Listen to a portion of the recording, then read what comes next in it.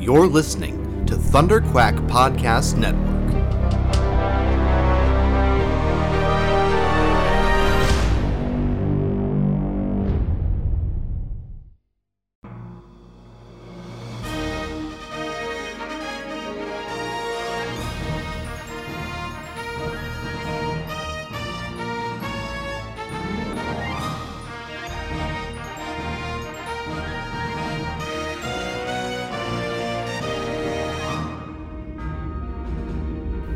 So you think you've got what it takes to join the Alliance?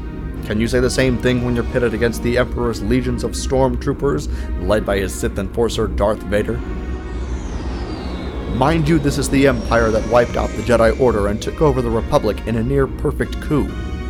The course you will take is a dangerous one, and we are vastly outnumbered. We need beings of courage, intelligence, and strength of will. Commanders Michael Cohen and Matthew Cranky are waiting to debrief you. As veterans of the Clone Wars, they are some of the best. They even survived the Jedi Purge. You are fighting for freedom and hope now, so go on, get moving. Oh, and Rookie, welcome to the Rebellion.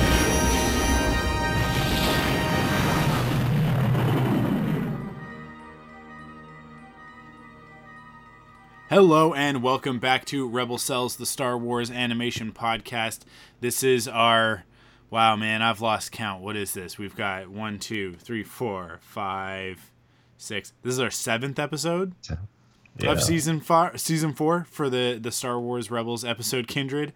It's very hard to track because we're doing these two at a time, and then one at a time. But it's our 7th episode, but it's like the 10th episode. I don't even know. I'm one of your hosts, Michael Cohen, and with me, as always, is my faithful co-pilot, Matt the Crankster Cranky.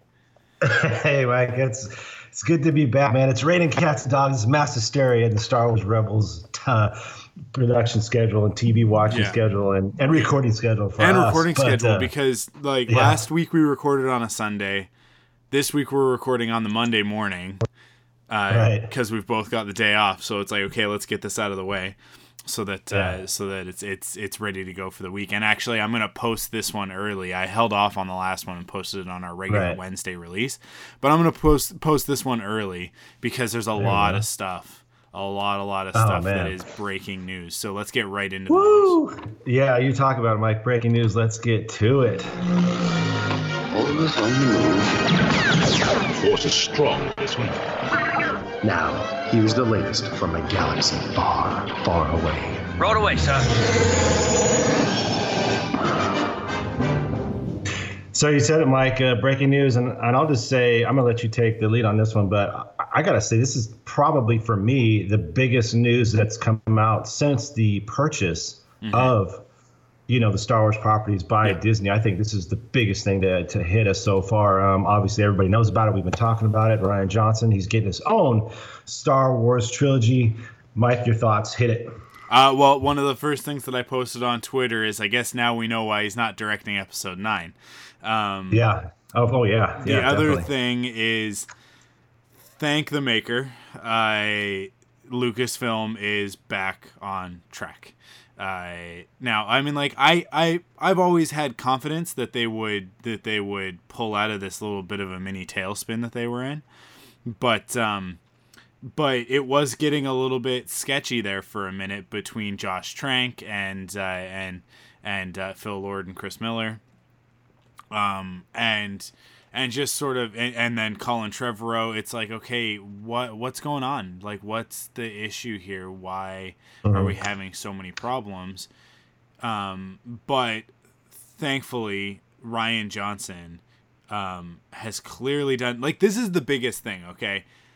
This tells me that as good as The Force Awakens was, because they got JJ coming back to finish out the trilogy, as good as The Force Awakens was, The Last Jedi must be phenomenal.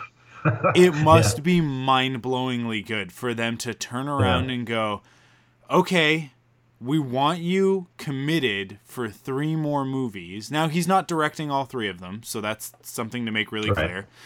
But we want you committed for 3 more movies, at least as an executive producer. He's going to direct the first one, at least.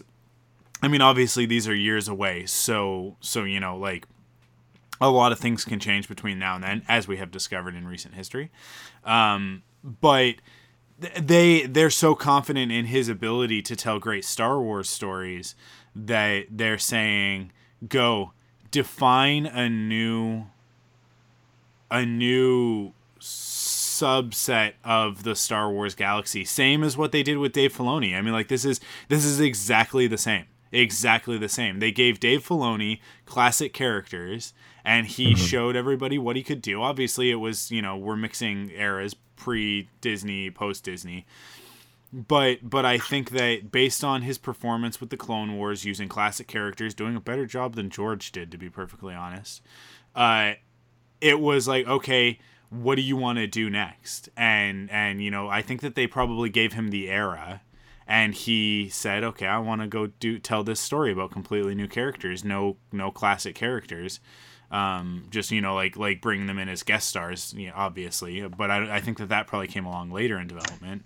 Initially, I'm sure that it was very much like, I want to tell stories about my own characters, and they trusted Dave Filoni to do it because he had a proven track record.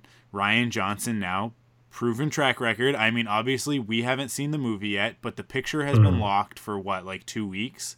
Oh, it's been a while, yeah. So the edit is done, right? Like, they are, like, this movie is ready to go. Like, as we sit here, we're like, it's the 13th today?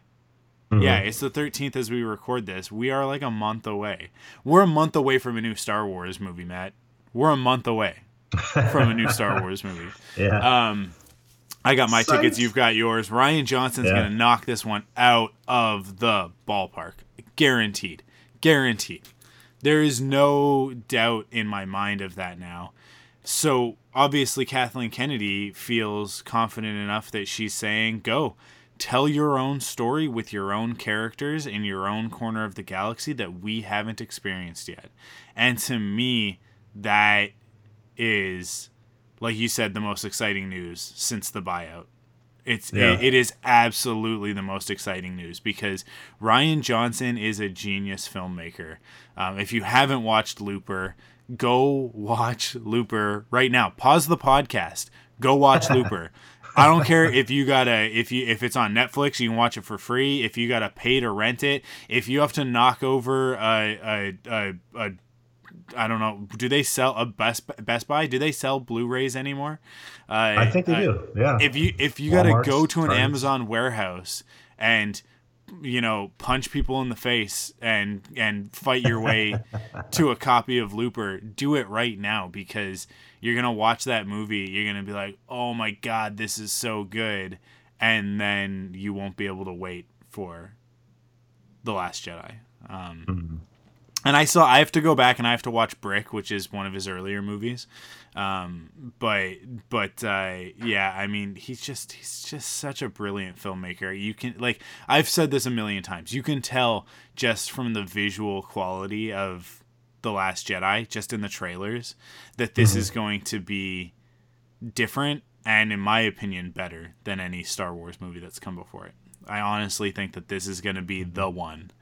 And it's gonna take a long time for it to be toppled, probably only by Rian Johnson himself. So, yeah, in a new trilogy. I am thrilled at this news. Did you have anything else to say about it? We can speculate on what we think, blah blah blah. I don't know. I think that's probably better left for maybe a roundtable. Maybe we could do a roundtable in December after we've seen The Last Jedi. Maybe you and me and Tim and Kyle could get together on the Thunderquack roundtable, and we can like speculate on what we want to see from Rian Johnson's trilogy. But I think it's premature right now to start speculating on where it could go. The fandom is obviously very much about the Old Republic. Everybody wants it to be an Old Republic story, but we'll see. Yeah, I'll just say, kind of to piggyback off what you said, we got this news on the heels of Kathleen Kennedy saying, we got stuff coming up in the next 10 years. And as Disney often does, the stuff just kind of drops, and you're just like, whoa, what the heck is going? Like no pomp, no circumstance, no fanfare, just like, hey, oh, by the way, and it just like you said, first couple of thoughts that came through my head was, one, obviously now we know why he's not doing episode 9, and 2, like you said, they must have the ultimate confidence in Rian Johnson to take a trilogy, and like you said, he's writing it, he's directing the first one, and then we're going to see what goes on from there. And he's introducing new characters from a corner of the galaxy that they have never kind of done before. Going to be, I mean, the everybody was talking about it. Like I said, just the ultimate confidence, and it's hard not to go into The Last Jedi and go, this thing must be amazing for them to go, here you go, here just go, like, Rian Johnson, here, we're in a storyboard meeting, or they're in a meeting or something, like, hey, here's a bunch of stuff. Here, we're going to give you 3 movies, whatever you want to do. What do you think? And he probably went, I'd like to do this, or I'd like to do that. I'd like to introduce this and this. And they're like, here you go. Take 3. It's all yours. And it's like, holy crap, this thing must be. And it's hard because, like you said, we haven't even seen it yet. We have no idea of this movie. But how can you not go into this thing going, God, this thing must be really good if they're that confident in him to take over a whole thing. So I'm really super pumped. I'm so happy for him. And I just can't wait for, like you said, we got a month to go. Yeah. And it's going to kick off this kind of, it's almost like the Rian Johnson era now. You know what I mean? So we'll see. We'll see coming up here real quick. So just initial thoughts, fantastic. I'm sure, like you said, we'll get into more of it as the months go by, maybe, and hopefully that roundtable we can start talking about because we can go on for another hour about where this thing can go. Exactly. You know what I mean? So there's tons of stuff. But anyway, and not only that, but it looks like Star Wars, a TV show, is finally going to debut. And of course, this is the mastery of it. They're going to debut it on their new streaming service, which is supposed to come out in 2019. And of course, what a way to start a streaming service. Mm-hmm. I mean, I'm already like, where do I sign up? Because I'm all over this thing. New TV show, kind of kicking off this new streaming service for Disney. Mike, what's your thoughts on that? I'll believe it when I see it. That's my thoughts. Yeah, I remember. I think you tweeted that, right? It's like, we've been down this road too many times before for me to get excited about this. When they've got a trailer, and I can actually see what it is they're gonna do, then I'll get excited. Until that point, for me, it's not even worth it, because we had so many false starts on live action Star Wars television. The only live action television that we've ever had is the Star Wars Holiday Special and the Ewok movies, which were TV movies in their inception. So, I don't get me wrong. I want live action Star Wars on the small screen on a weekly basis as much as the next person. 44-minute episodes of Star Wars would be fantastic. There are shows like Star Trek Discovery that are showing that you can absolutely do that sort of storytelling, but you can't do it at the quality level that Star Wars is known for. So that, to me, is the only show that comes even close to Star Wars quality in terms of special effects and world building and set design and all that sort of thing is Game of Thrones. Game of Thrones, and there are a lot of other pretenders trying to do similar things that don't come anywhere near as close. If Disney is willing to spend as much money on a live action TV series as HBO spends on Game of Thrones, as well as keeping it tight, 8 to 10 episodes per season, then yeah, sure, I think that they can pull this off. But the fact that they just kind of buried this underneath the Rian Johnson news, and it was sort of like a little addendum, because all of this came out of an earnings call, Bob Iger talking about the plans for Disney, and a lot of the time these conversations coming out of the earnings calls they're directed at shareholders to try and bolster confidence in the property, right? So there's a very good chance that Bob Iger is just saying stuff that they would like to do, and that there are currently no actual plans to make this happen. I don't know if something were coming for the launch of the streaming service, it would have to be in production now in order for it to actually meet that 2019 launch that we've heard about. It's got to be getting close, right? Yeah, in order for it to be the quality level, which means that you'd have to have an executive producer attached. You would have to have casting at least started, if not complete. You'd have to have all sorts of pre-production work being done, because these things, like, these are long pipelines to make effects heavy television programs. The caveat to that is that we don't know what Dave Filoni is working on right now. Yes. Dave Filoni is an animation director, so I'm not going to be one of the people who throws in and says, oh, that's totally what he's working on. I'm not ruling it out, because Dave Filoni is a very talented guy, and I think that he could transition into live action, and he would bring a lot of really great knowledge in terms of special effects, and, you know, if there was a computer animated character within that, he has the animation knowledge to know the technical ins and outs of achieving something like that. But directing for animation and directing for live action are very different things. Especially like directing television live action is a completely different beast. But like I said, I won't rule it out. And I don't know if he would be directing as much as he would just be executive producing, and you bring in directors for each episode, which tends to be the way that television works. But this is for the streaming platform, so the old models are not as relevant. I mean, the industry is built to function in a certain way, so you're kind of beholden to that to a certain degree. But it's Star Wars and it's Disney, and, you know, I mean, like, the rumors right now is that Disney's about to buy Fox so that they can basically get the rights to the X-Men, the Fantastic Four, and the original Star Wars trilogy unedited, right? Like, because right now they can't release unedited cuts of Star Wars because Fox technically owns those, right? They own the distribution rights for that, so they would have to do a joint venture with Fox. So it makes a lot of sense for Disney to do that.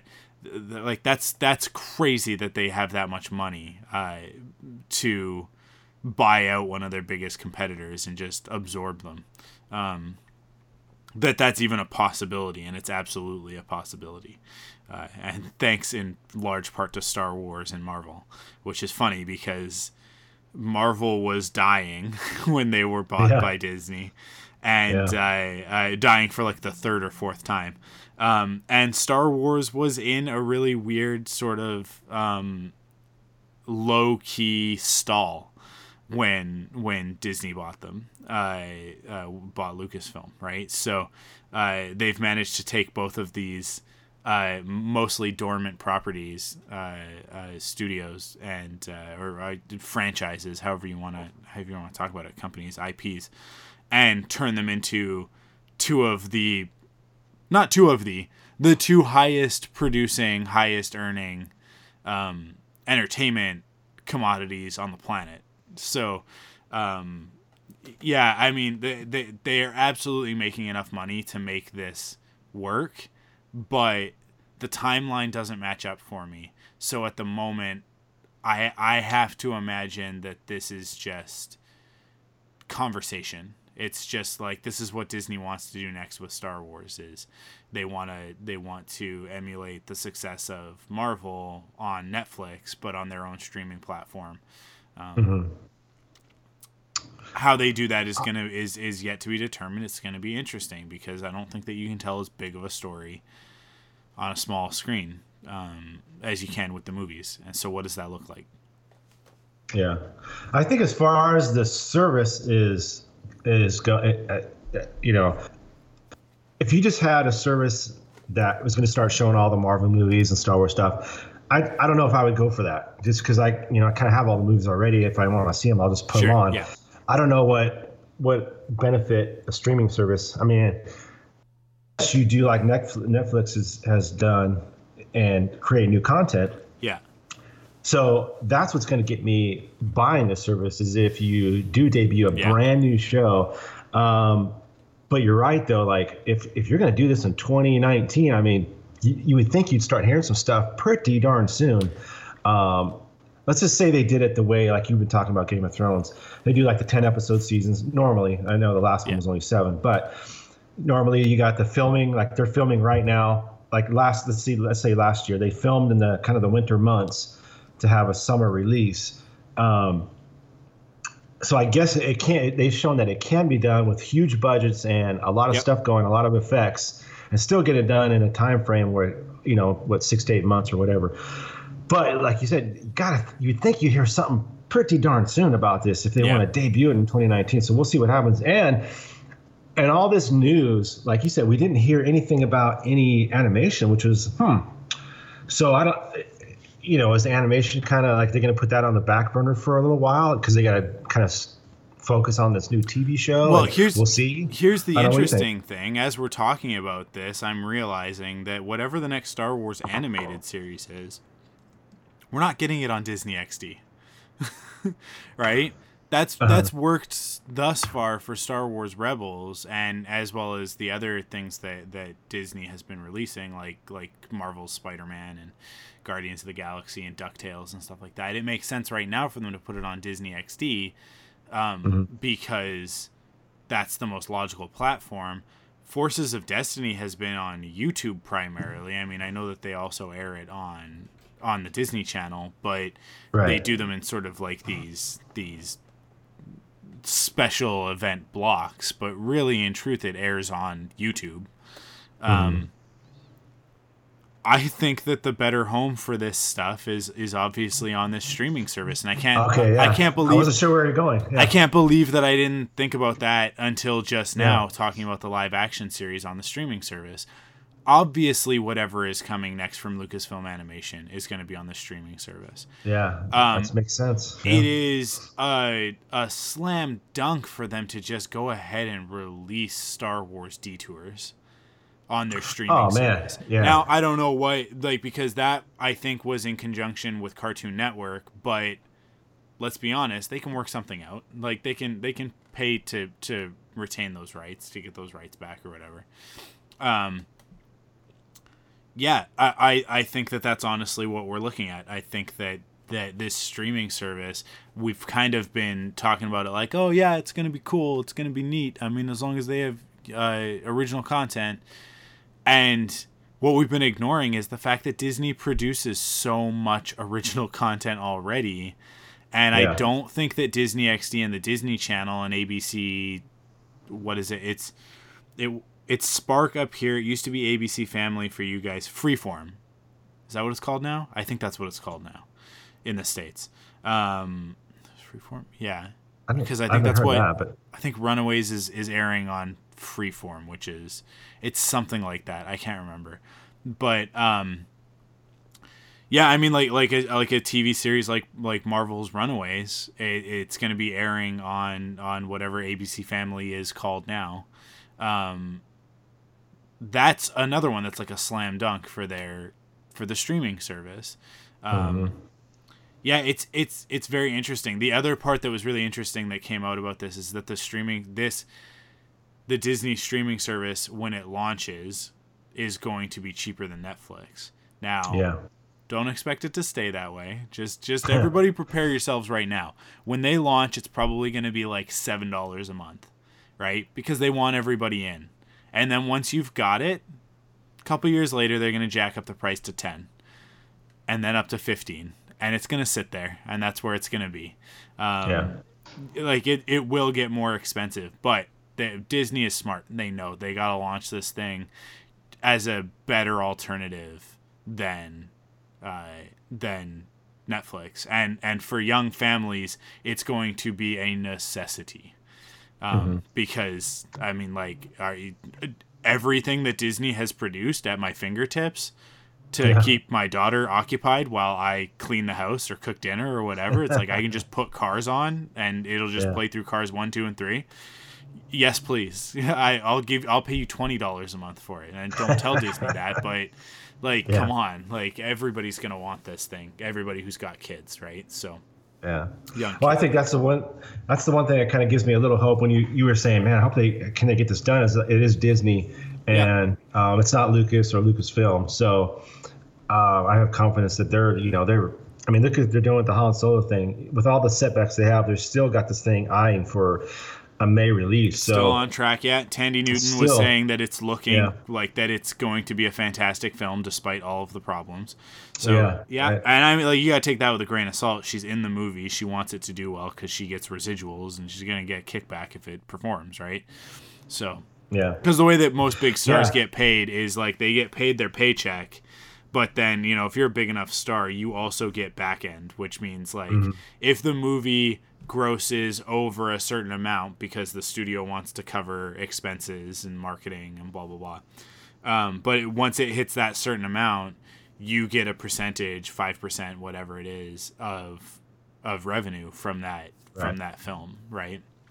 Like a star like Tom Cruise, right? That's where he really makes all of his money. Like, he gets paid millions of dollars to make a Mission Impossible, but what's more important to him is that Mission Impossible movie is awesome, so that it makes a bunch of movie in the box office, and then it makes a bunch of money on Blu-ray and on streaming and blah blah blah. So that's like, so you got to kind of take it with a grain of salt whenever an actor says like, "Oh, this movie's gonna be awesome." It's like, okay. I mean, like, according to you, who worked on it, who gets paid more if it does well, right? So but man, it's great news, man. A lot of fantastic stuff. Huge news for this week. One last thing before we get into the recap, Mike. We're just a few days away to starting our run on Battlefront 2. I'm looking forward to that this Friday. I've kind of been under the radar as far as like news. I've just kind of been waiting for the thing to come out. But there's some major stuff going on. A lot of people are unhappy. Tell them what's going on. Yeah, so it's really weird. EA has decided. So when the beta came out, everybody was really frustrated by what appeared to be this loot crate style of microtransactions. So for those who aren't gamers and don't understand what a microtransaction is, it's exactly what it sounds like. They, instead of, you pay $70 for the game, and then, or $60, I guess, for you guys in the States, I think. And then your microtransactions are things like, oh, I want a better blaster rifle. I want this upgrade for my X-Wing. I want this. And there's all little stuff. These microtransactions of $1, $2, $5, $10, $30, $50, $100. I know, micro, right? When it starts adding up to more than the game itself.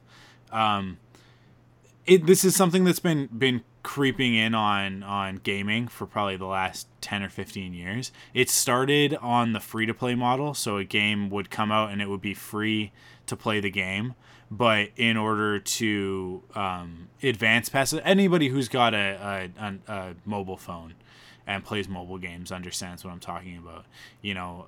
Angry Birds. You can play Angry Birds for the first probably 13, 14 levels without any problem, and then your progression starts to slow down. It starts to get tougher to beat a level. And then the pop-ups start of like, oh, hey, give us $5 and you'll get 3 extra birds on this level in order to finish it so you can progress to the next level. And as you go further and further and further down the road, it gets harder and harder and harder to progress without spending money.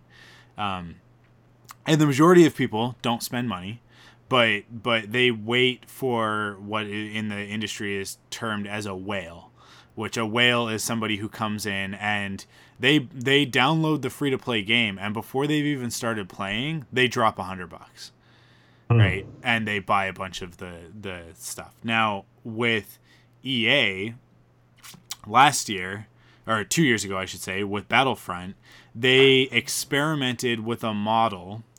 And if you think that this wasn't pre-planned, then you are as reckless as you are stupid, to quote Darth Vader. They put out an incomplete game. They got the bare bones of a game done as quickly as possible to release ahead of The Force Awakens so that they could capitalize on the Star Wars fever surrounding Force Friday, The Force Awakens, everything that was going on in 2015. Everybody bought that game, myself included. That game was not worth $60 to $70. That game was worth maybe $30. And you can trust me on this. I spend a lot of money on games every year. Like, I spend at least $100 a month on games. So, that's at least. In some months, I spend significantly more than that. And that's purchasing individual games for the most part. I don't buy a lot of DLC unless it's story-based. So I picked up Battlefront in 2015. And was very disappointed right out the gate at how bare bones it was and how lackluster it actually ended up being. And I played it for maybe a week, and then I put it down and I didn't touch it again because there's just not enough game there. The biggest complaint was that there was no single player. So this time around, or I should finish that. So they put out the first Battlefront. It was a bare bones game. And then they went, oh, by the way, for another $60 to $70, depending on your region, you can buy access to the downloadable content, the DLC. And that's going to be more levels, more characters, more this, more that, blah, blah, blah, blah, blah, blah, more vehicles, weapons, etc. Essentially turning a $60 game into a $120 game. And even still, with all of the additional content, not really adding up to what a full-fledged, like if you were going to buy something like Battlefield or Call of Duty, or especially not if you're thinking of a game like Destiny or something like that has hundreds and hundreds of hours of content. And then on top of it, the gameplay is just not great. It's just really punishing and not fun and designed to make you want to spend money to get unlocks to progress. And everybody bought into it. Everybody spent the money. Everybody did the thing that EA wanted them to do with Battlefront 1 in 2015 throughout 2016. Now, in 2017, their big play is, oh, you guys said you wanted single player? Here's a really cool single player story that fills in the gap between episode 6 and episode 7, the thing everybody's clamoring for. And I applaud them for doing that, but it's only a 5-hour campaign, which is not very long, and first-person shooter campaigns don't tend to be much longer than 6 hours, but even still, 5-hour campaign, that's great. That gets me about $20 into the game, right? Like, that's about $20 worth of value. Based on what I played in the beta, everything else is exactly the same as Battlefront 1. The other big thing that they added with this one is that you can play across multiple eras. You've got Clone Wars, you've got... And in fact, I mean, like, they've got the Battle of Kamino, and the Battle of Kamino is based on Star Wars: The Clone Wars. If that's not enough to get me in, oh boy, I don't know what they can do. Because, like, they've got, like, those big octopus ship things in one of the trailers, right? From Star Wars: The Clone Wars. Like how much cooler does it get than that? But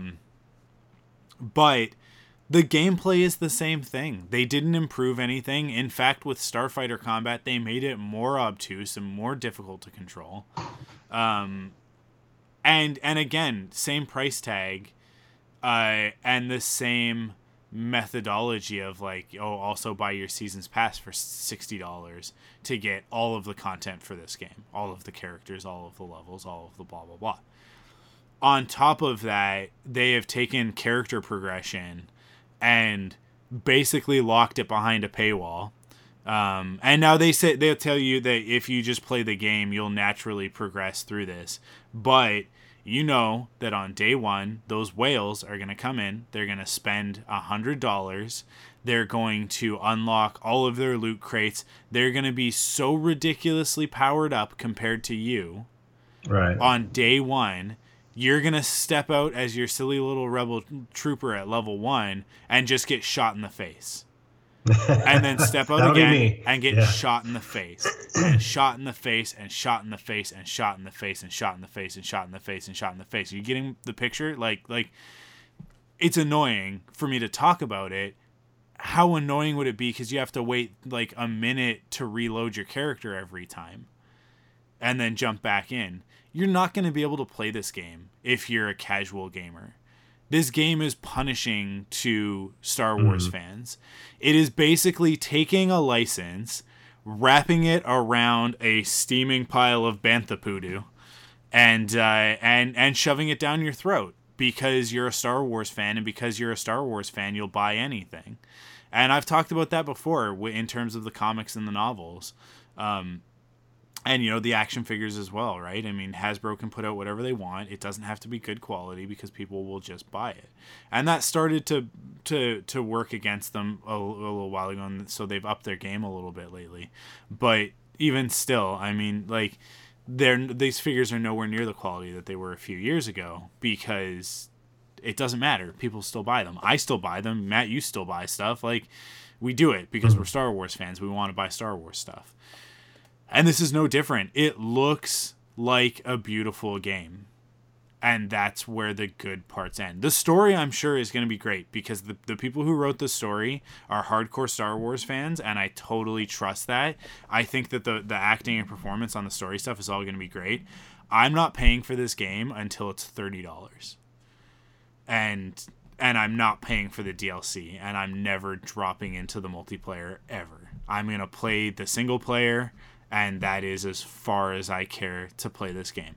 I had a pre-order for the game for $50 from an E3 promotion back in June. I canceled my pre-order because I just don't want to contribute to the ecosystem that EA is creating. I don't think like what they did. We didn't even talk about what they did with Visceral shutting it down, and that Star Wars game has been canceled. That Amy Hennig was working on. She's one of the creators and directors of the Uncharted series, which is one of my favorite video game series of all time. So I'm very disappointed about that. And EA shut them down because of business reasons. I mean, like, by all accounts, that game was in trouble. Like, the production was in trouble. But even still, like, there are alternatives to shutting down an entire studio and laying a bunch of people off. Had it been handled properly, it was again, by all accounts, it was a management issue. The artists creating the game aren't the ones at fault. And again, like with this, the artists creating Battlefront 2 aren't the ones at fault. This is EA, Electronic Arts, which has been in the past named as the worst place in the world to work, like the worst company to work for, which is hyperbolic because, you know, people work in pretty terrible conditions in third world countries, but for first world, like major corporations, they take advantage of their employees. They are not a good company. Electronic Arts is not a good company, and that's why when Lucasfilm got into bed with them, I was a little hesitant. When Lucasfilm and Disney sort of doubled down on EA with Battlefront and the Visceral game and all that. It's predatory. They're putting gambling mechanics into a Star Wars game to get you hooked into spending more money than you should for a very shallow, poor experience. If you compare the gameplay to any other first-person shooter, Battlefront is garbage. It's garbage. If you even compare the gameplay to the original Battlefront games on the PlayStation 2, these new ones do not play well. They're not fun. They just aren't. And I think that there's a lot of people tricking themselves into believing that they're having a good time because it's Star Wars. And it's the whole thing with the novels and the comic books all over again. Only this is on a bit of a larger scale, because if you paid $12 for a novel, I don't really care. If you paid $20 for a graphic novel, that's not a big deal, right? But if you're paying $60 for the game and then another $60 for the season pass, and then upwards of $500 on microtransactions over the course of your playtime, you're spending hundreds and hundreds of dollars on a game that doesn't deserve to be purchased in the first place, in my opinion. So I'm not giving them any money until they've and this is the other thing, is that if you're buying this game on day one, you're making a mistake, because one of the executives at EA said, "Oh yeah, it'll be discounted over the holidays, just like we always do." Yeah. Wow. So you're going to be able to pick this game up if you're paying the $60, $70 price tag on this game on day one.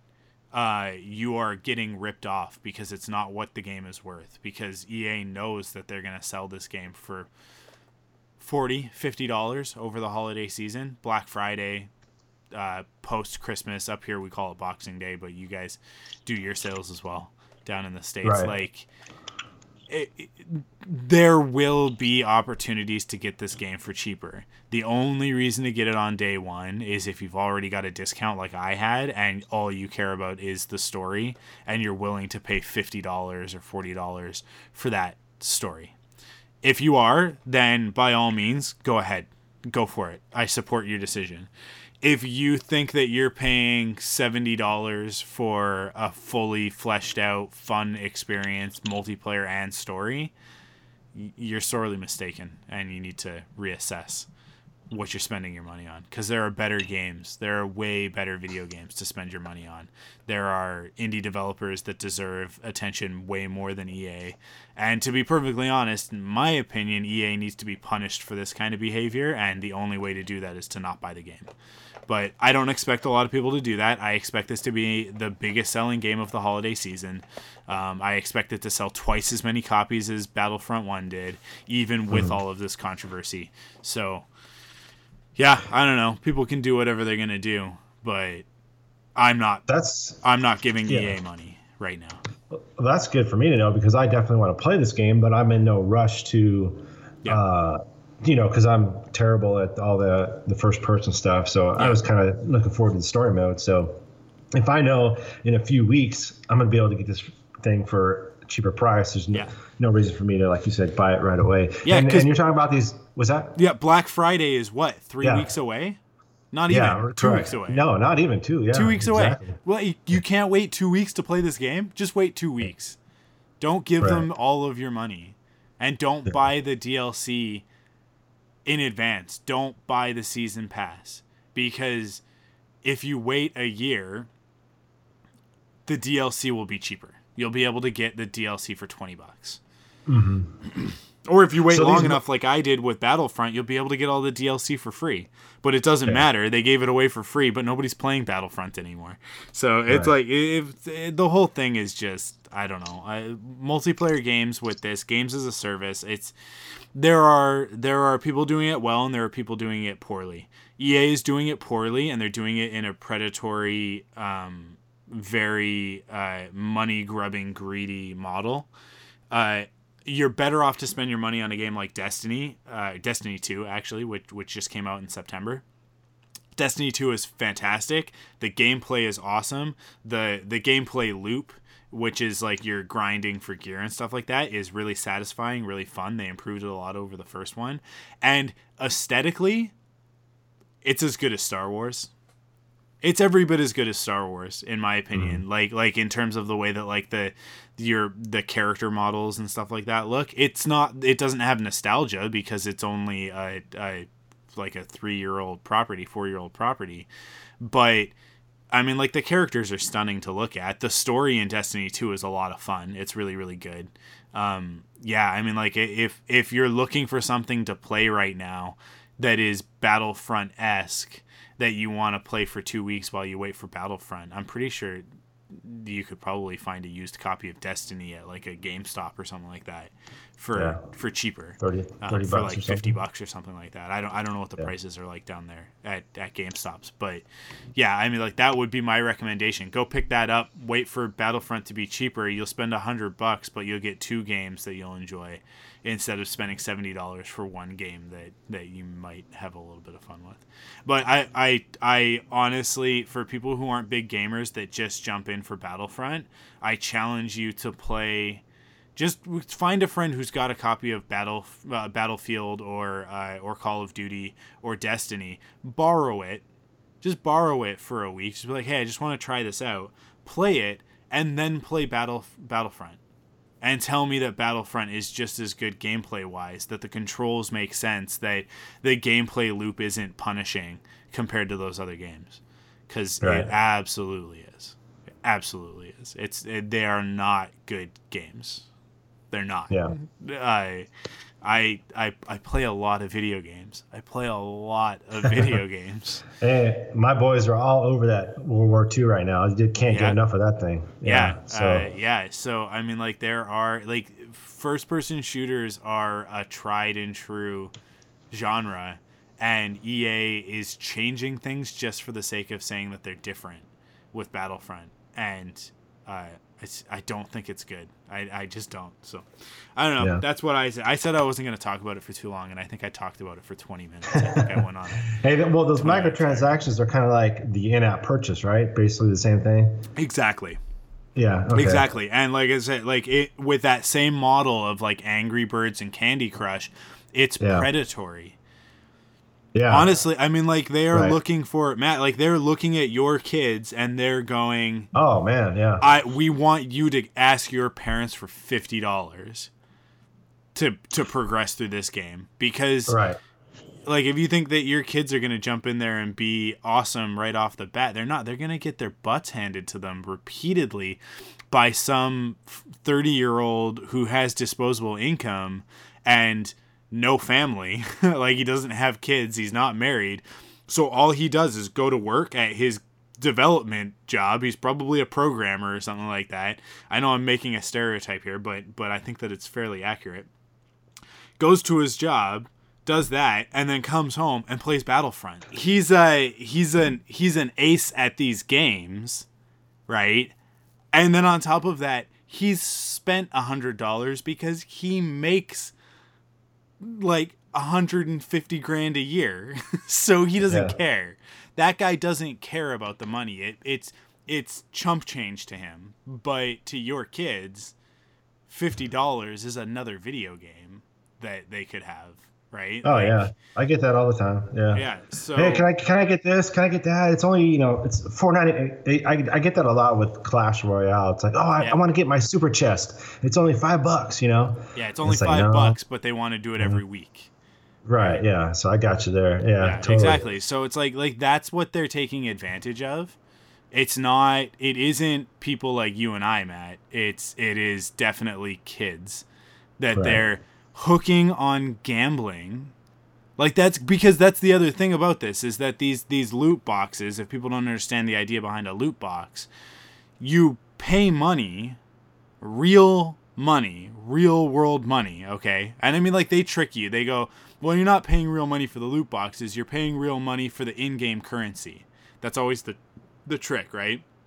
Yeah. You're paying $50 for 10,000 galactic credits, whatever they're calling them in this game, right? Probably just credits. But, like, you're paying for those credits, and then you can use those credits on a variety of different things. I mean, you could use them to upgrade your character, or you could use them for a loot box, or you could use them for this cosmetic thing. It's that's up to you. That's the gamer's choice, right? And you don't have to. You can get this just by playing the game. Well, you get it very slowly by playing the game. In order to unlock Darth Vader or Luke Skywalker, characters who were just available in previous Star Wars Battlefront games, you have to play the game for 40 hours. 40 hours worth of progression is what they estimated at.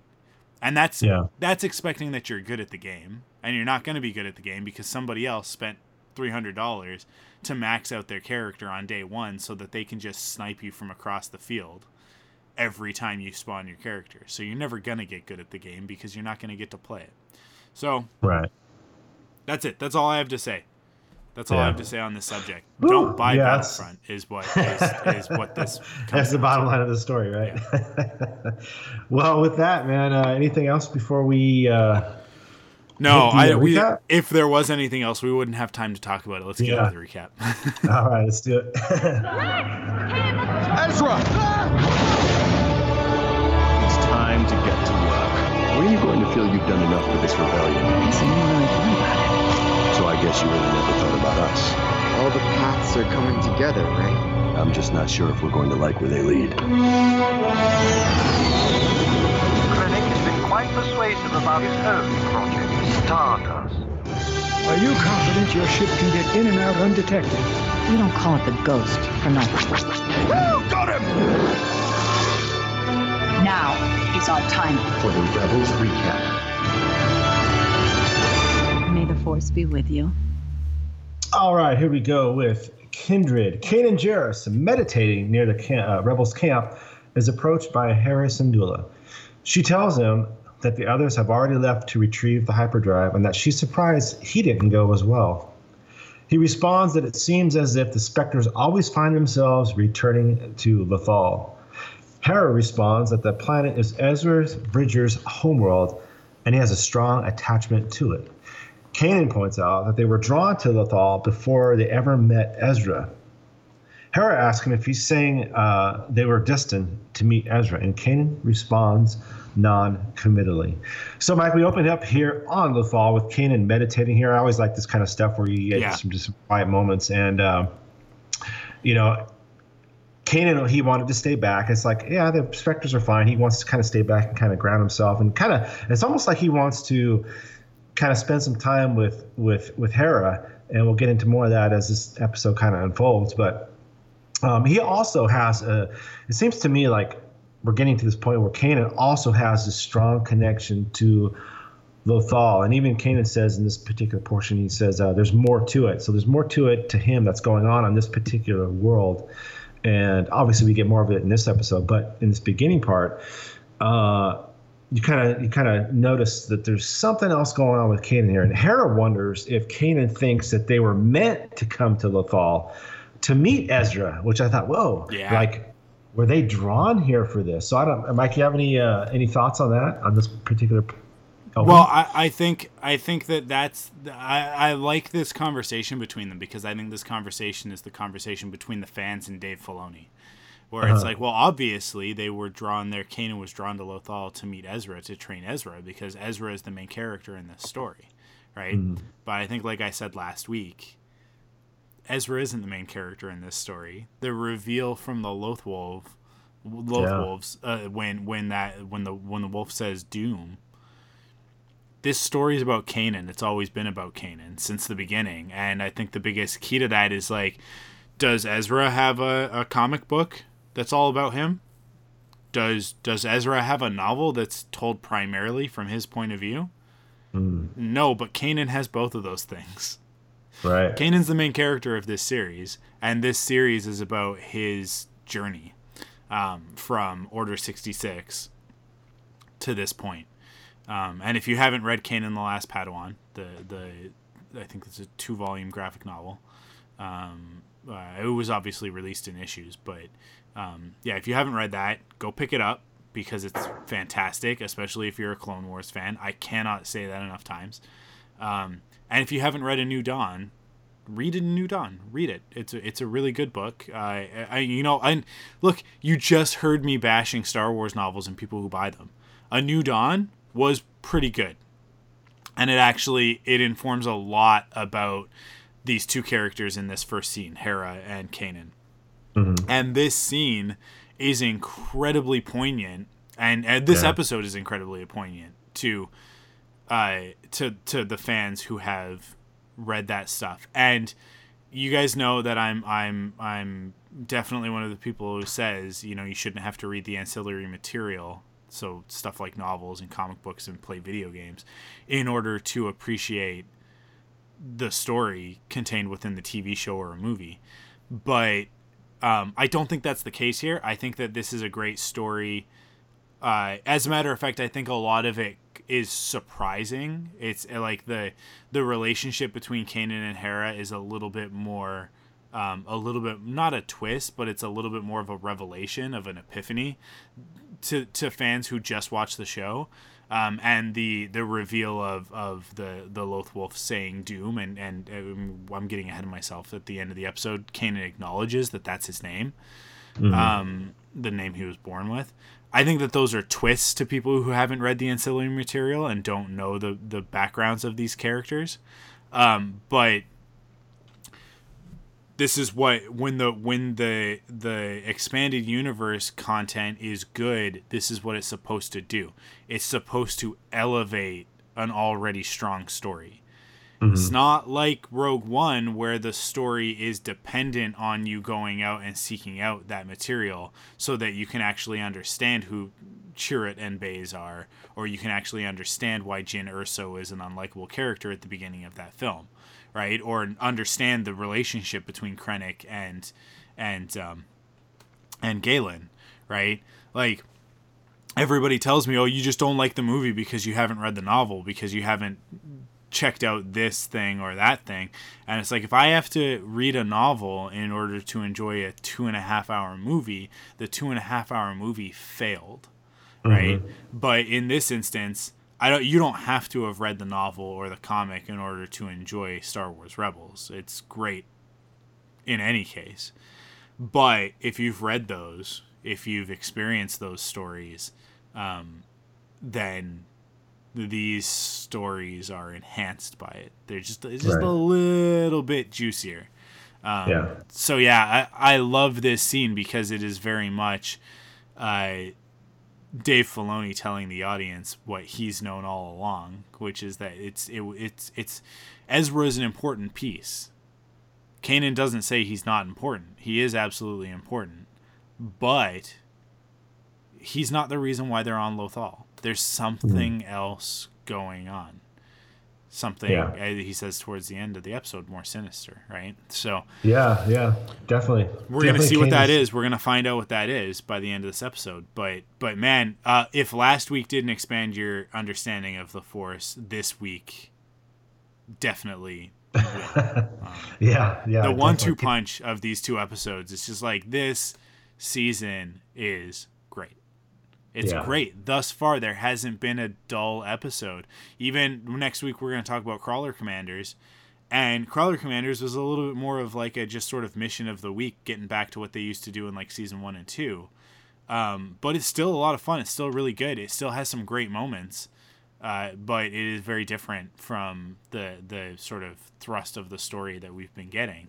And like we told you guys, we're recording this on Monday morning. The episode that airs tonight, I think it's going to be a good one. I think it's good. I think it might top Flight of the Defender for me right out the gate, because whoa, X-Wings, space battle, X-Wings, I can't wait. That's always good stuff. That's always good stuff.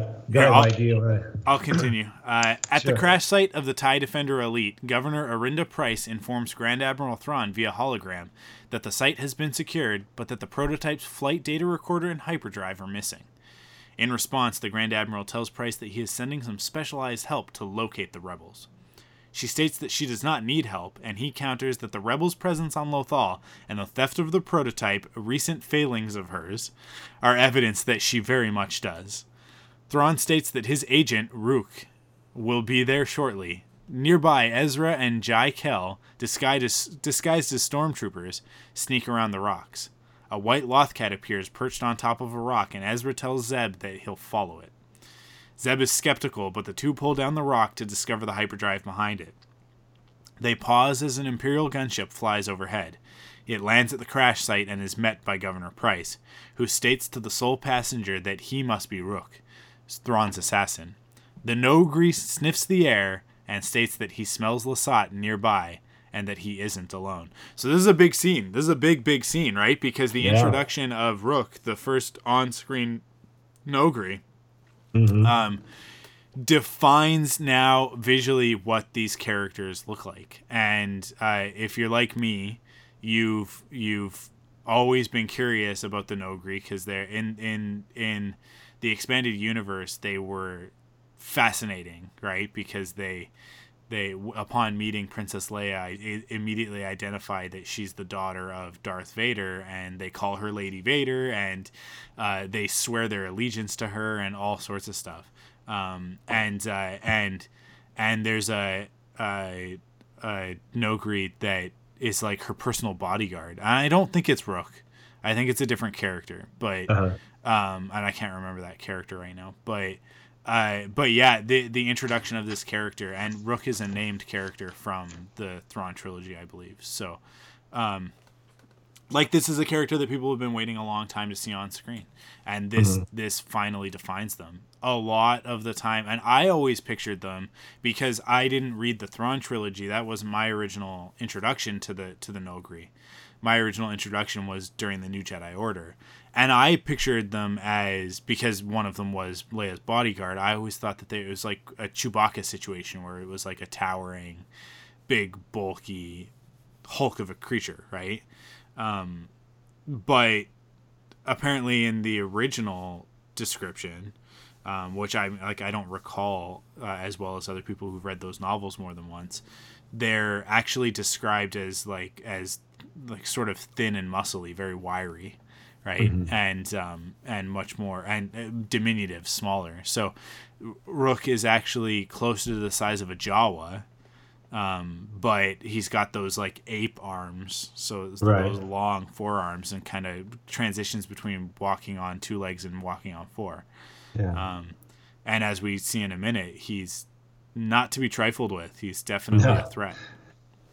Yeah, definitely. I love the introduction of this character, and I already love this character. And the beginning of this is a couple things. Price. Thrawn brings in Rook because he's had enough of her already. You know, It's like she goes, "Hey, no, we can handle this." She's like, "No, you can't." He's kind of calling her out. You know, he's like, "Hey, you already had a couple failures. It's time to bring somebody in." And I love this character, Rook, because right away you get an idea of just how different he is. Like, he's a tracker. Like, right when he gets off, he goes, "Yeah, he smells, Zeb," which I'm sure he might not smell that well, but he's able to pick him up. Perfect tracker. And he's off and running, like, let's go this way. They're over here. So I just love the introduction, and right away you get an idea, a sense of what he's going to bring and how he's going to help Thrawn track these guys down. So I love that. Jaya, watching through electro binoculars, tells Ezra that they have a problem. Ezra, seeing Rook approaching, tells Zeb to deal with the hyperdrive while he handles this. Flipping their visors down, Ezra tells Jaya to follow his lead, and the two approach the assassin. Ezra attempts to pass them off as scout troopers who have just finished searching the area, but Rook smacks Ezra aside. In the ensuing fight, Ezra uses the Force to throw Rook into a rock and off Jaya. The two eventually escape on a speeder bike, and Rook pursues as Governor Price and several stormtroopers arrive as backup. Seeing the Imperial troop transport, Zeb decides to steal it and jumps down and throws out the driver before escaping. As Price is forced to jump out of the way, Zeb contacts the base camp, reporting that he has the hyperdrive. So, again, some more stuff, some cool chase scene with Rook going after Jai and Ezra. And at first, I wasn't sure exactly what he threw. I assumed it was some kind of a tracking device, but I didn't know if it was going to be like a bomb or something. Grenade, but it ends up being a tracker. So again, more as far as this character, like, man, this guy's good. You know, that's why he brought him in. Yep. He's a good tracker. He knows what he's doing. If he thinks he's going to lose, he has these alternate devices to help him, just in case. Like I said, the tracker, that was obviously a perfect move for him to, just in case something happens, he knows where they're going to go. So any other thoughts on this, Mike? Yeah, no, I like it. I like that they bring in this assassin, fleshing out the Star Wars galaxy, that not all threats are Force-related threats, right? We've gotten a lot of the Inquisitors and right. dark side Force users and stuff like that over the years, but and a lot of troopers and bounty hunters. But I like that this character he's not a bounty hunter. It's not about money, right? He's and I mean, like a lot of this is inferred from expanded universe material, but he's sort of pledged loyalty to the Empire and to Thrawn. I also like that this is a character. This is a solution that other Imperials wouldn't consider because the Imperials are human. But Thrawn is Chiss, therefore he just by virtue of that has access to other solutions, and the Noghri are no exception to that. So the fact that he calls in Rook, it's like, okay, this is and Price is very against it because it's a filthy alien, right? So I like that because it definitely fleshes out a little bit more of the Empire, and that like there are, although the majority of it is this orderly, uniform organization, there are these weird fringes of it, Yeah, I like that. But here, I'll continue. Go ahead. Yeah, go ahead. Ezra and Jai are pursued by Rook and 2 scout troopers into a maze of rock spires. The Noghri assassin pulls up to their bike and attacks with his electrostaff, which Ezra blocks with his lightsaber. Ezra asks Jai if the bike can't go any faster, and he responds that it can't. Rook is forced to break off to avoid a boulder blocking his path and fires a tracking device which attaches to the back of the rebel's bike. Ezra and Jai don't notice as they flee deeper into the maze. Rook continues to pursue, along with the 2 scout troopers, and Ezra plants a detonator on a partially collapsed rock spire as he and Jai pass under it. When the explosive goes off, it takes out one of the scout troopers and the other is forced to stop. Rook, bringing up the rear, rides his bike over the obstruction, and Ezra manages to shoot and destroy the assassin's vehicle before he and Jai flee. So great chase sequence. I love the action. Yeah. Anytime it's speeder bikes, you can't help but compare it to Endor, Yeah. right? But just really well choreographed, I think, like a really great suspenseful action sequence, and we just don't know whether or not Rook is going to get them because he seems like a legitimate threat. But Ezra's pretty quick. Ezra's pretty clever, and he's pretty powerful at this point. So, right. And he and Kanan are versatile Jedi, which is the thing that I like about them the most, is that Ezra can switch between the lightsaber and the blaster, and he's just as good with one as he is with the other. And the detonator, which it's like it's all these great things. It's like he learns the lightsabers from Kanan, the blasters from Zeb, the detonator from Sabine. He's a decent pilot by virtue of hanging around with Hera, right? Like he's such a well-rounded character because he's with all of these great specialists. Right. So Rook I think underestimates them. I think that's what happens here.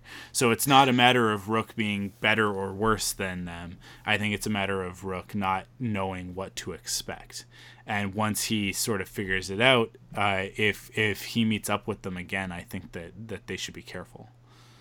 Yeah, that's a good point. That the underestimation part of it, I think that's exactly right too. And like you said, great action scene. Yeah. It ends with Ezra blasting like Rook's speeder. Yeah. But Rook is he's agile enough to kind of avoid any harm. So I love this back and forth that these two they're kind of feeling each other out, kind of a thing. Yeah. In the beginning here, so we'll see where it goes. At the Rebels camp, Sabine Wren states that she should be able to install the hyperdrive on Ryder Azadi's U-Wing, but that since the ship is old, it may not work. Hera responds that she's confident Sabine will manage it. As Sabine walks away, Hera is approached by Kanan, who asks her if she thinks she's given enough to the rebellion.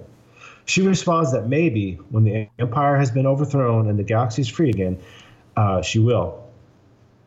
As they lean in, they're interrupted by Ryder, alerting the camp to an incoming troop transport, and Hera runs off to check. Ryder, Sabine, and Hera train their blasters on the transport's door when it opens and narrowly avoid hitting Zeb when he emerges. This ship is old. There's no guarantee the Defender's hyperdrive will even work in this thing, never mind the Imperial blockade. Getting this TIE Defender data to the Rebellion is vital. When are you going to feel you've done enough for this rebellion? I guess when the Empire is overthrown and people are free to live their lives the way they want again. And when that time comes, how do you want to live your life? I don't know. Guess I never really thought about it. So I guess you really never thought about us. Kanan, we've talked about that before. Have we? You know how I feel. Do I?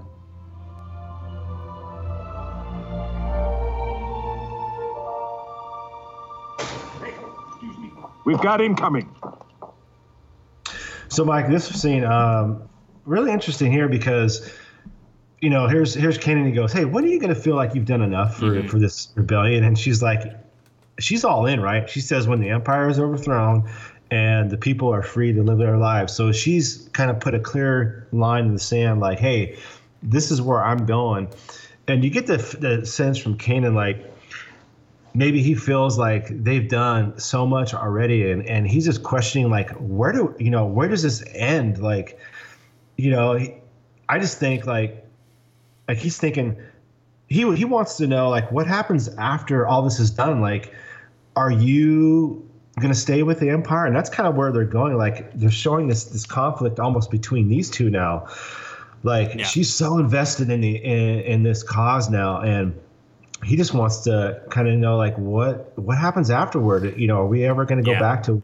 So a lot of stuff to glean from this, and you can kind of go different ways. Mike, any thoughts on these two and where they're headed here? Yeah, well, this is definitely all drawing back to the novel A New Dawn, in which Kanan is kind of like, he's immediately smitten with Hera, and it pursues her essentially, and she, by like throughout the thing, is like, I'm not about that. Like, I'm fighting for the rebellion. I'm fighting against the Empire. That's my life. I don't have time for romantic entanglements, sort of thing. And so I think that, like, when Hera says, like, we've talked about this before, that's the type of conversation she's talking about, when really, like, they have clearly developed a relationship over the years. And they've been kind of denying it, especially Hera. And I like the idea that he says, like, she's like, well, maybe when the Empire is overthrown. And he's like, well, once the Empire is overthrown, what kind of life are you going to live? Yeah. And she goes, well, I haven't really thought about it. And that, to me, is very similar to the problem that Han and Leia run into, where they come together in the midst of this war, and they both lead these lives that are just so dangerous and hectic and important, that once that battle is over, like, what do you do? How do you conduct yourself on a day-to-day basis? And in The Force Awakens, Leia says, Han says, well, I just went back to what I knew how to do, right? After Ben turns to the dark side, and Leia says, we both did, right? Like, they because she started a new rebellion. Like, it's the resistance against the First Order, but it is a new rebellion. That's what it is. They got X-wings, they got A-wings, they got, like the Rebel logo everywhere. They are the new rebellion. So she went right back to it, and I feel like that's very similar to Hera. As a matter of fact, if Hera's still alive in the era of the sequel trilogy, I imagine she's with the Resistance somewhere, running missions, running supply missions and that sort of thing, like she always has, with a whole new Ghost crew, because who knows who's still around, right? Right. Some 40 years later. So I mean, like, it's very much shades of that. And Kanan very clearly is implying, like, well, why, like, wouldn't we, if the war was over, wouldn't you and I then have a chance? Like, couldn't we, be together? Because they clearly care about each other, and I don't know. We see where it goes. later on in this episode. I wrote down the exact same thing. You brought up The Force Awakens, and that's kind of where my mind was going. It's like this conflict so far has really put a lot of pressure on their relationship, and much like what happened with in The Force Awakens, we see what happens to Leia and Han with, Leia's just so into what she's doing and saving the galaxy and all that kind of thing with the new alliance and all that. So you can kind of see where this could go. It's just putting a lot of pressure, and it's a tough time right now. So definitely saw the parallels between her and Han and Leia too. So go ahead, Mike. What's next? Yeah. Meanwhile, Rook reports to Governor Price that he has located the rebel camp and is transmitting his coordinates. At the camp, Sabine, installing the hyperdrive, tells Hera that there's a 50% chance that it will or will not work. The rebels rush to evacuate the camp. As Hera prepares to leave, she finds Kanan in the U-Wing's hold. He tells her that he's worried about her, and she responds that she has to do her job. As Kanan expresses his worry, Hera kisses him. At the barricades, Sabine elbows Zeb to get him to turn around and see this, and the other rebels all smile. Breaking off, Hera and Kanan briefly touch foreheads before he disembarks from the U-Wing. The ship takes off with Hera and Chopper on board. So there we go. There's the moment, right? I mean, like, this is I think everybody who this is the "I love you, I know" moment, right? Like, this is definitely their confession of, like, this, because Kanan's made it really clear how he feels in the last few episodes, and this is Hera being like, well, if it wasn't clear before, let it be clear now, right? But man, I only see this ending in heartbreak. This is not going to be good news. As much as I love it, it's not going to be good news by the end of the season, I don't think. It's going to be like rough for Hera. Yeah, this is 4 seasons of will they or won't they finally coming to a head. They finally get that in, and I thought it was kind of cool, like, to build up these last couple episodes. They kind of were teasing it, and they kept getting interrupted. But 4 seasons in the making. And she actually says, "May the Force be with you," towards the end there as they kind of part ways. So really, but just a cool moment, one of those like. We've waited for that for a long time. On one of the approaching tanks, Rook informs Price that he could have taken all the rebels out himself, and she coldly responds that they already escaped him once, so they are doing this her way. They see the U-Wing take off, and Price orders Rook to inform Thrawn of the escaping rebel vessel. Ryder tells the remaining Spectres that they'll make contact when they get to safety, and Jai escapes in a landspeeder loaded up with the crates. Imperial fire destroys her remaining land speeder, leaving the rebels with only one speeder bike left. And Zeb wonders how many of them will be able to escape on that. The rebels take cover behind stacks of crates as the Imperial tanks approach, and Ezra hears howling. He sees several Lofus running through the rocks and draws the others' attention to them. Ezra suspects that they know the way out since they helped him before, and suggests that they follow the Lofus. So one thing I did notice is that Ryder recognizes, Ezra's not the only one that sees the Lothwolves now. That was kind of like a point, like in last episode, like, oh, did anybody else see him? But so everybody can see him. So they're not some kind of crazy Force creature that only Ezra can see, or Kanan and Mike. It's everybody can see him, and they're kind of, that's just a Force thing. And we talked about that last week. So other than that, anything else, Mike? If you want to continue? No, we can just keep going. Go ahead. So we're at Price. Price informed that the rebels are fleeing. Price informed that the rebels are fleeing. Coldly notes that there's no way for them to escape. She orders approaching TIE bombers to turn the mountains into rubble. In the rocks, the rebels come to a clearing where the 3 wolves, including the white one Ezra met before, await them. Ezra asks him if he knows the way out, but the wolf does nothing. And Ezra realizes that it is looking at Kanan. He comes forward as well, and the wolves head into a tunnel underneath a rock at the back of the clearing. The rebels follow. In the tunnel, Sabine and Ezra note cave paintings showing people following wolves. Entering a larger area, Ezra tells Sabine to turn off her flashlight. The 3 wolves await them. The ground begins to shake from the force of the bombing raid, and the white wolf offers Ezra his tail. Ezra grabs it and tells the others to join hands. As they do, Ryder expresses skepticism that this is going to work. the wolves lead the rebels into a tunnel which begins to glow like hyperspace, and the rebels follow. So it's so interesting, right, when this happens. Fascinating stuff. And it reminded me a lot of the Purgles, right? Because the Purgles could travel through hyperspace naturally. And I think that the Loth Wolves, it's more of a connection to the Force that gives them this ability. But thanks to the Purgles in season 2, I want to say, we've learned that this is not that beings, animals, creatures being capable of hyperspace travel, it's not unheard of. So yeah, I thought that this was really cool. I love the way that the tunnel, you know what it really reminded me of? It reminded me a lot of Space Mountain. Because at the beginning of Space Mountain, when you're going up at the beginning and you go, and it's like the rings of light, and they kind of get closer and closer as you go through, and then you launch out. It reminded me a lot of that. And I wouldn't be surprised if that wasn't meant to be like sort of a bit of an inspiration. Because as they walk through, it's kind of like it intensifies as they get further and further in. And then really cool, and like they wake up.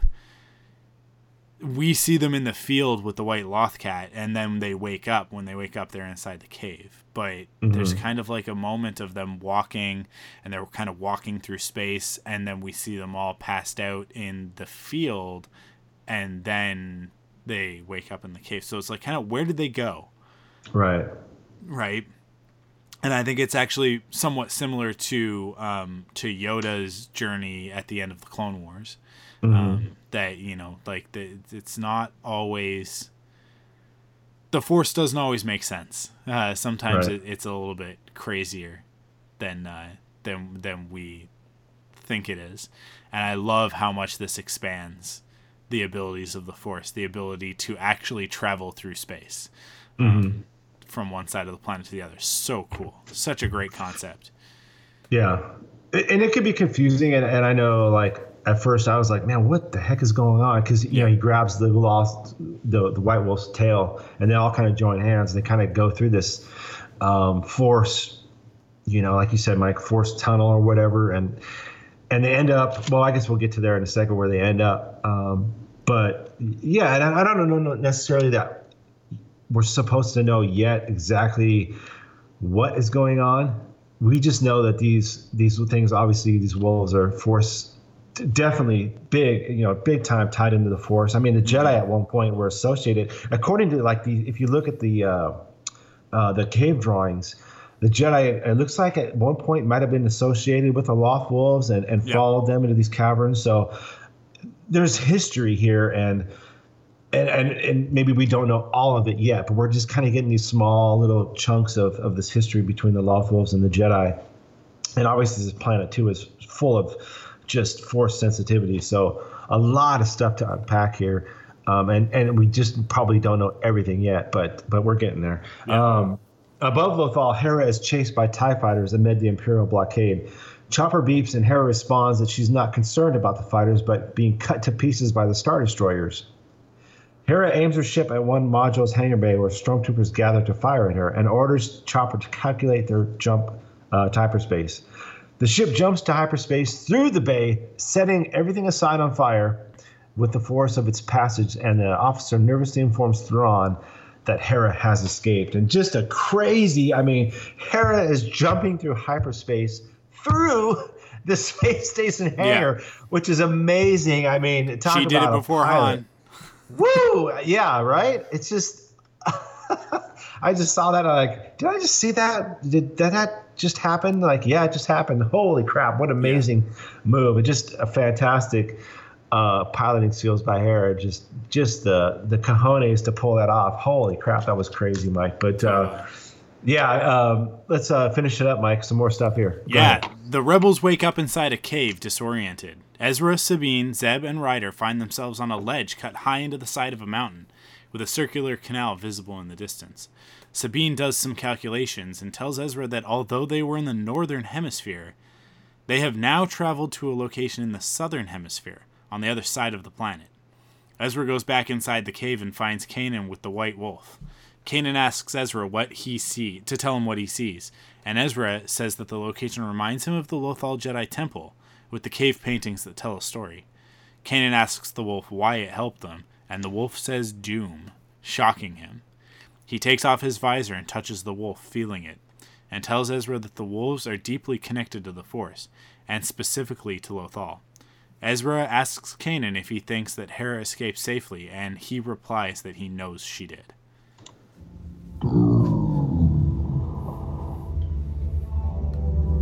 What does that mean? The wolf said it before. Doom is my name. Caleb Doom is the name I was born with. Well, how does the wolf know that?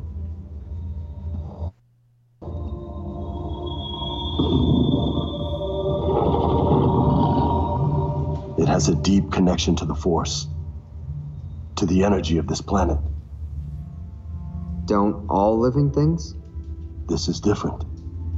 More focused, like it has a purpose.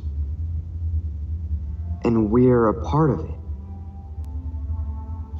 I'm getting a feeling building the TIE Defender isn't the worst thing the Empire's doing here. There's something else. Something more sinister. So, all the paths are coming together, right? Yeah. I'm just not sure if we're going to like where they lead. Do we ever? No. And yes. I wonder if Hera made it.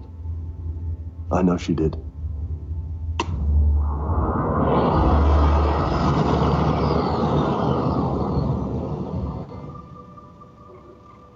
So, Mike, this particular section ends with Hera meeting up with Mon Mothma, and there's no words. There's no words exchanged, and it's kind of I don't want to say eerie, but we'll go back to what Kanan was saying. But when this episode ended, I thought to myself, "Wow, are we seeing?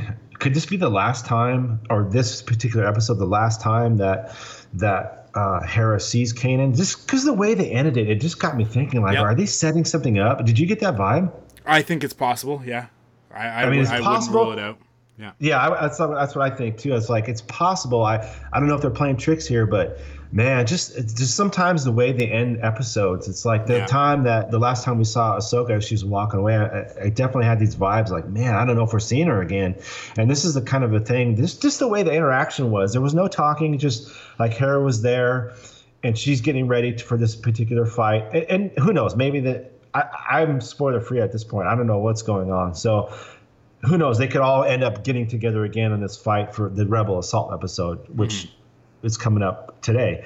So I don't know. It just that ending kind of got to me like, man, is there more going on? But anyway, that particular stood out to me. But also, Mike, this the way this thing ended, Kanan definitely is starting to feel some serious, they're more focused as far as the Loth Wolves. He says they're more focused. They have a deeper purpose, especially on this planet. And his comment about, man, maybe this TIE Defender isn't the worst thing that's going on in this planet. It just, man, that gets your mind really like, what the heck is he talking about? Yeah. Mike, anything that do you have any thoughts of where they might be going with this? I really don't know. I know, right? I can speculate that, like maybe there's something Kyber crystal related. Maybe there's some sort of a Jedi artifact or something like that on this planet. Perhaps there's something that fuels the dark side within Lothal that Lothal keeps at bay. Right? That like there's something that the Sith would want, something that would make the Sith more powerful, but the Loth Wolves and the Jedi who were previously there in the temples, they've actually been using the Force to keep that thing hidden or protected from escaping. And the reason why I say that is because I can foresee a story in which Kanan has to sacrifice himself in order to stop that thing. and that's where he is. That's what happens to him. That Kanan becomes the new sort of like guardian of whatever that thing is, and kind of like Indiana Jones and the Last Crusade with the knights that protect the chalice, the chalice, right? So I think that's where I would go with it. That's the story that I would tell.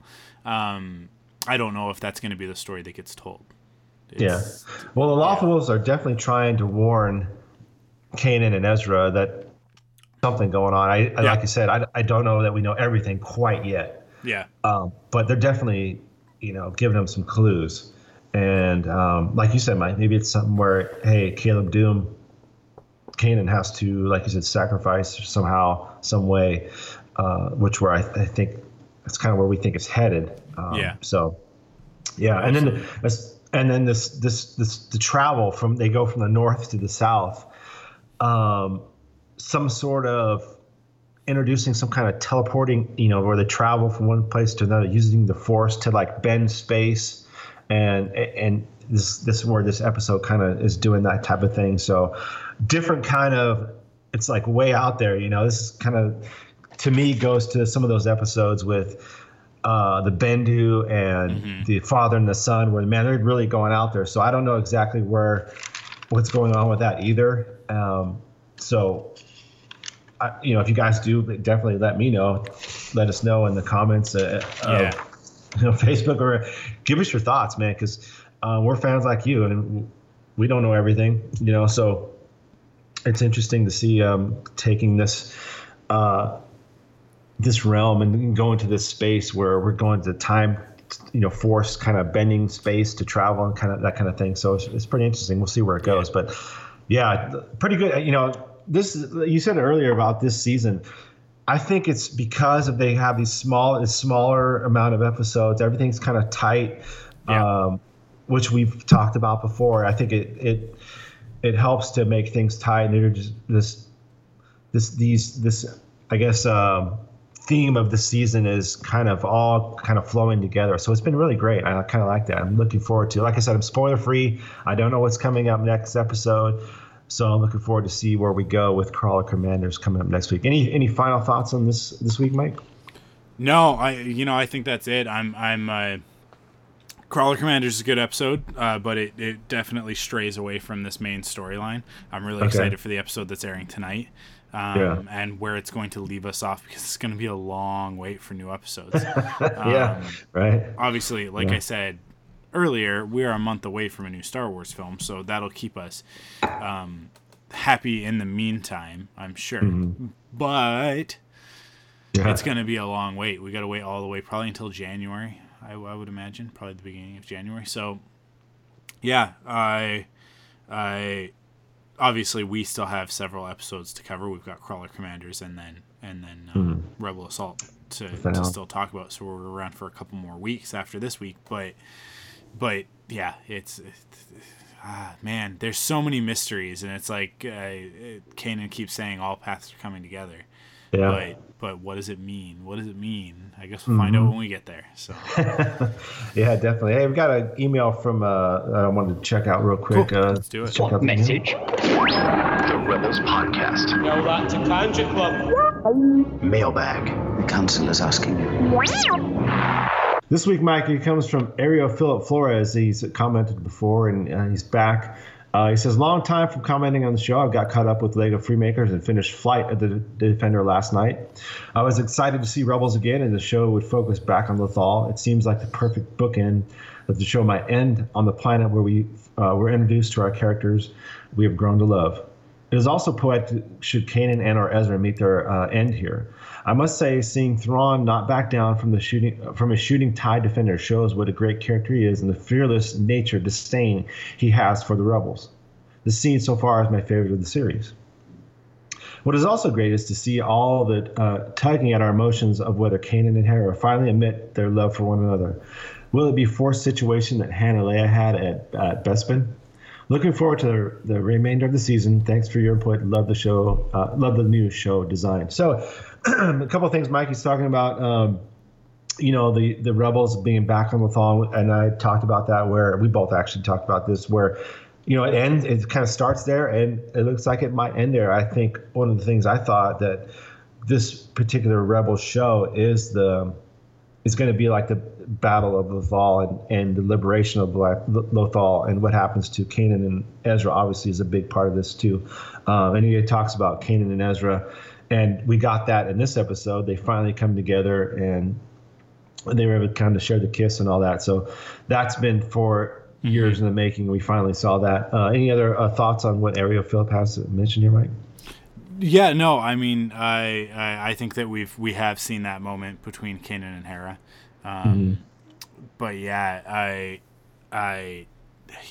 everything is kind of coming together perfectly. Like he says, it's a great bookend to the show ending on Lothal. Yeah, which I think is what we're coming back to. It's like when Ezra said, I'm going back to Lothal and I'm staying there, and I wasn't quite sure, because I was like, well, we still haven't seen the X-Wings and blah blah blah, and it's like, I think that we've seen everything from the trailer thus far, or we will have by the end of tonight's episode, and that'll be it until next year, and we've yet to see anything from next year's stuff.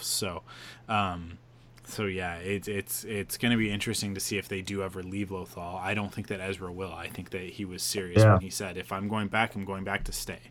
He's going back to defend his home, right? And especially now that he's there, it's even more important that he does. So I do think this is going to be the bookend of the series, and this season is shaping up to be great. So. Yeah, he talks about. I'm glad to hear that he caught up with Lego Freemaker. Because everybody should be checking that out as well. Definitely, yeah, that's good stuff there. And he talks about Thrawn too, and we mentioned that last episode, how he stood right in front of that TIE Defender. He doesn't care, he's got this supreme confidence in himself and his ability. So it's good to see that does not go unnoticed by our listeners as well. So good stuff. Next week, so help me out with the title of this. I keep saying Crawler Commanders, but isn't it Crawler Commandeers? I keep seeing that on. Oh, is it Commandeers? I thought it was Commanders. It could be. Maybe it's a misspell on that, because it was on Star Wars, the actual Star Wars site. It says Commandeers. So. Oh yeah, it does. So I keep saying it wrong, I guess. Okay, well, whatever. Crawler Commandeers. Yeah, both titles make sense. Yeah, in need of a long-range transmitter, the rebels look to infiltrate one of the Empire's massive ore crawlers. So this is a quick spot of what's coming next week. Any idea who you're messing with? The Mining Guild, we know. Guild control to Crawler 413-24. You've activated your distress beacon and ceased output. Is there a problem? You copy. Over. You're done, thieving scoundrels! Guild control to Crawler 413-24. Respond immediately. Yes, respond. We better come up with something. Ezra, this one's all you. Be my guest. Sorry, the crawler has malfunctioned. Is that what I sound like?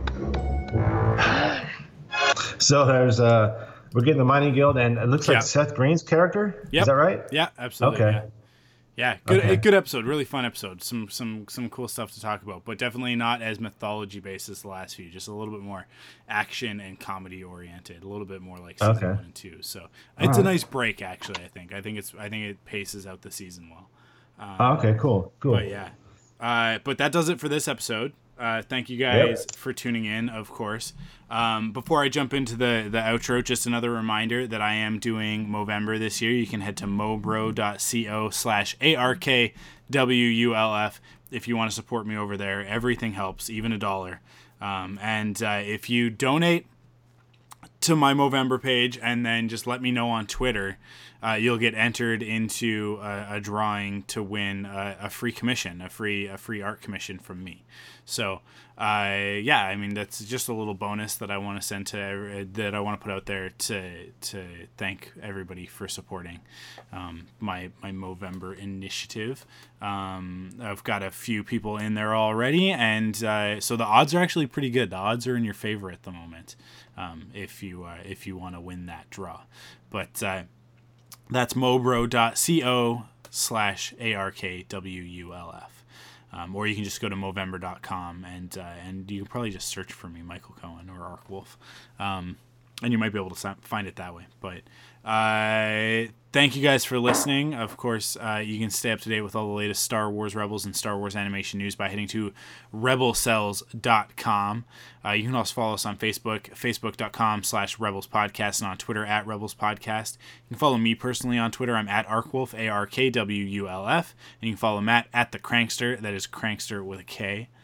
And you guys know we're part of the Thunderquack Podcast Network. Head to thunderquack.com to check out all the other great podcasts in the network, and support us over there. And if you want to support the podcast, you can do that in a couple of ways. You can do that first by heading to store.thunderquack.com, pick up some merch. You can pick up t-shirt, maybe a cell phone case, all sorts of stuff over there. And the other way is to head to patreon.com/thunderquack and chip in if you have the ability. So that's a monthly pledge. For as little as $1, you get access to the exclusive Thunderquack Facebook group over on Facebook, just for Patreon supporters, as well as the exclusive Thunderquack podcast. And you know what? If you can't afford to support us financially, there is a way that you can support us without giving us any money, and that is by heading to whatever you're listening to the podcast on, and leaving a comment or a rating, preferably favorable, and let people know that you enjoy the podcast. That would be a big help, and we would really appreciate it. So if you've got a moment to do that, you can do that as well. But that does it for this episode, and we will see you next week for the episode apparently titled Crawler Commandeers. We'll see you guys next week. See you next week.